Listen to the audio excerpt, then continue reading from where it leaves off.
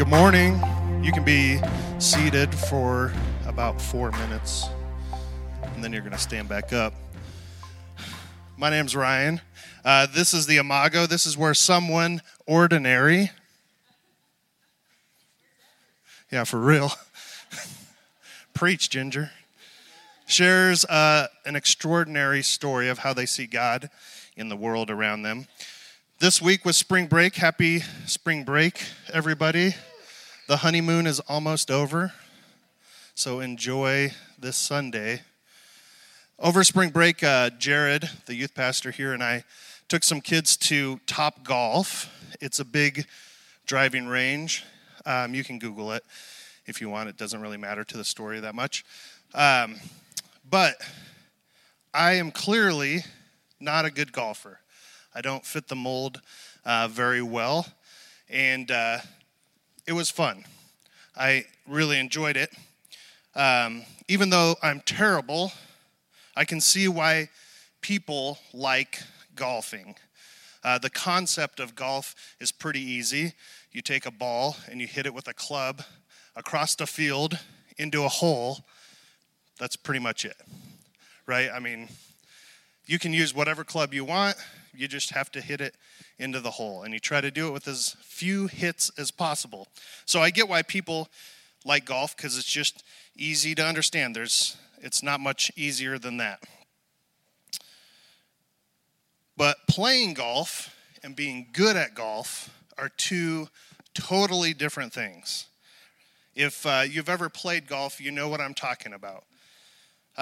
Just because something is easy to understand doesn't necessarily mean that it's easy to execute. When I first started hitting balls at Top Golf, I was just shanking them left and right. I mean, the golf ball was going wherever it wanted to go. Apparently it had a mind of its own. I had zero control over it. As a matter of fact, I once got up there on Wednesday, and I had a driver, and I don't know that much about clubs. I just know that if you want to hit it far, you use a driver. And I hit with the driver and literally went into a hole that was 25 yards away. It was not pretty. I'm not a good golfer.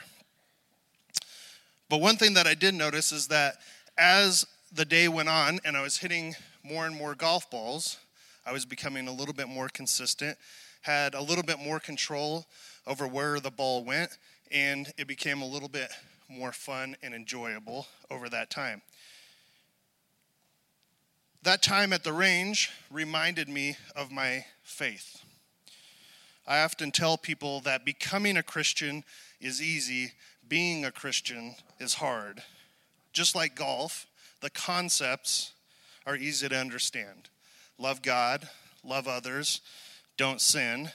But actually putting those things into practice is very, very difficult. I'm a terrible golfer. And quite frankly, I may be a better golfer than I am Christian. No joke.